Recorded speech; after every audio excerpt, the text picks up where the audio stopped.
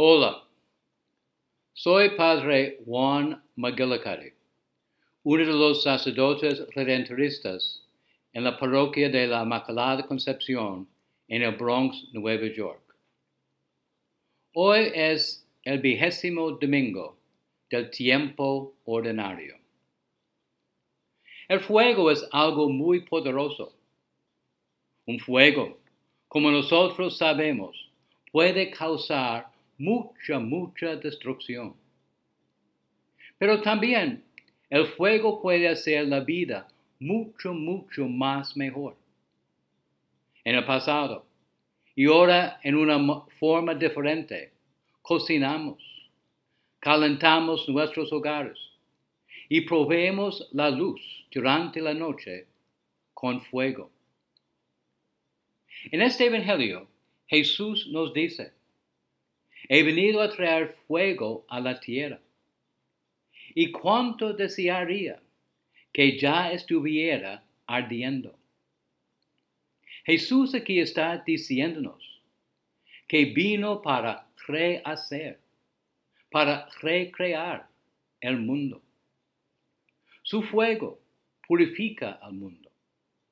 En ese fuego todo lo viejo, todo conectado con el pecado, es quemado. También este fuego da el color que fomenta la vida.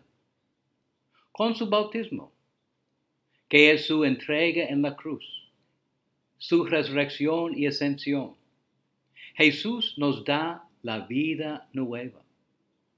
Somos criaturas nuevas en Jesucristo.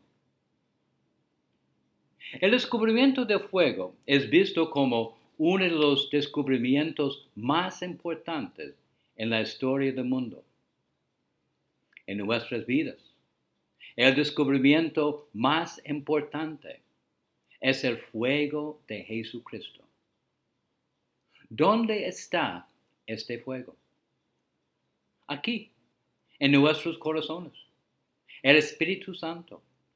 El Espíritu Santo es el fuego de Jesucristo. Es la voz dentro de nosotros llamándonos a seguir a Jesús. Cuando escuchamos esta voz, descubrimos el fuego, el poder de Jesucristo.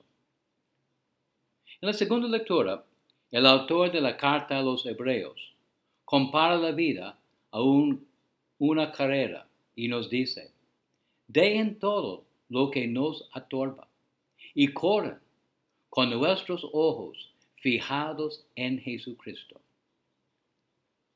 El Espíritu Santo nos da la habilidad y la fuerza para hacer esto.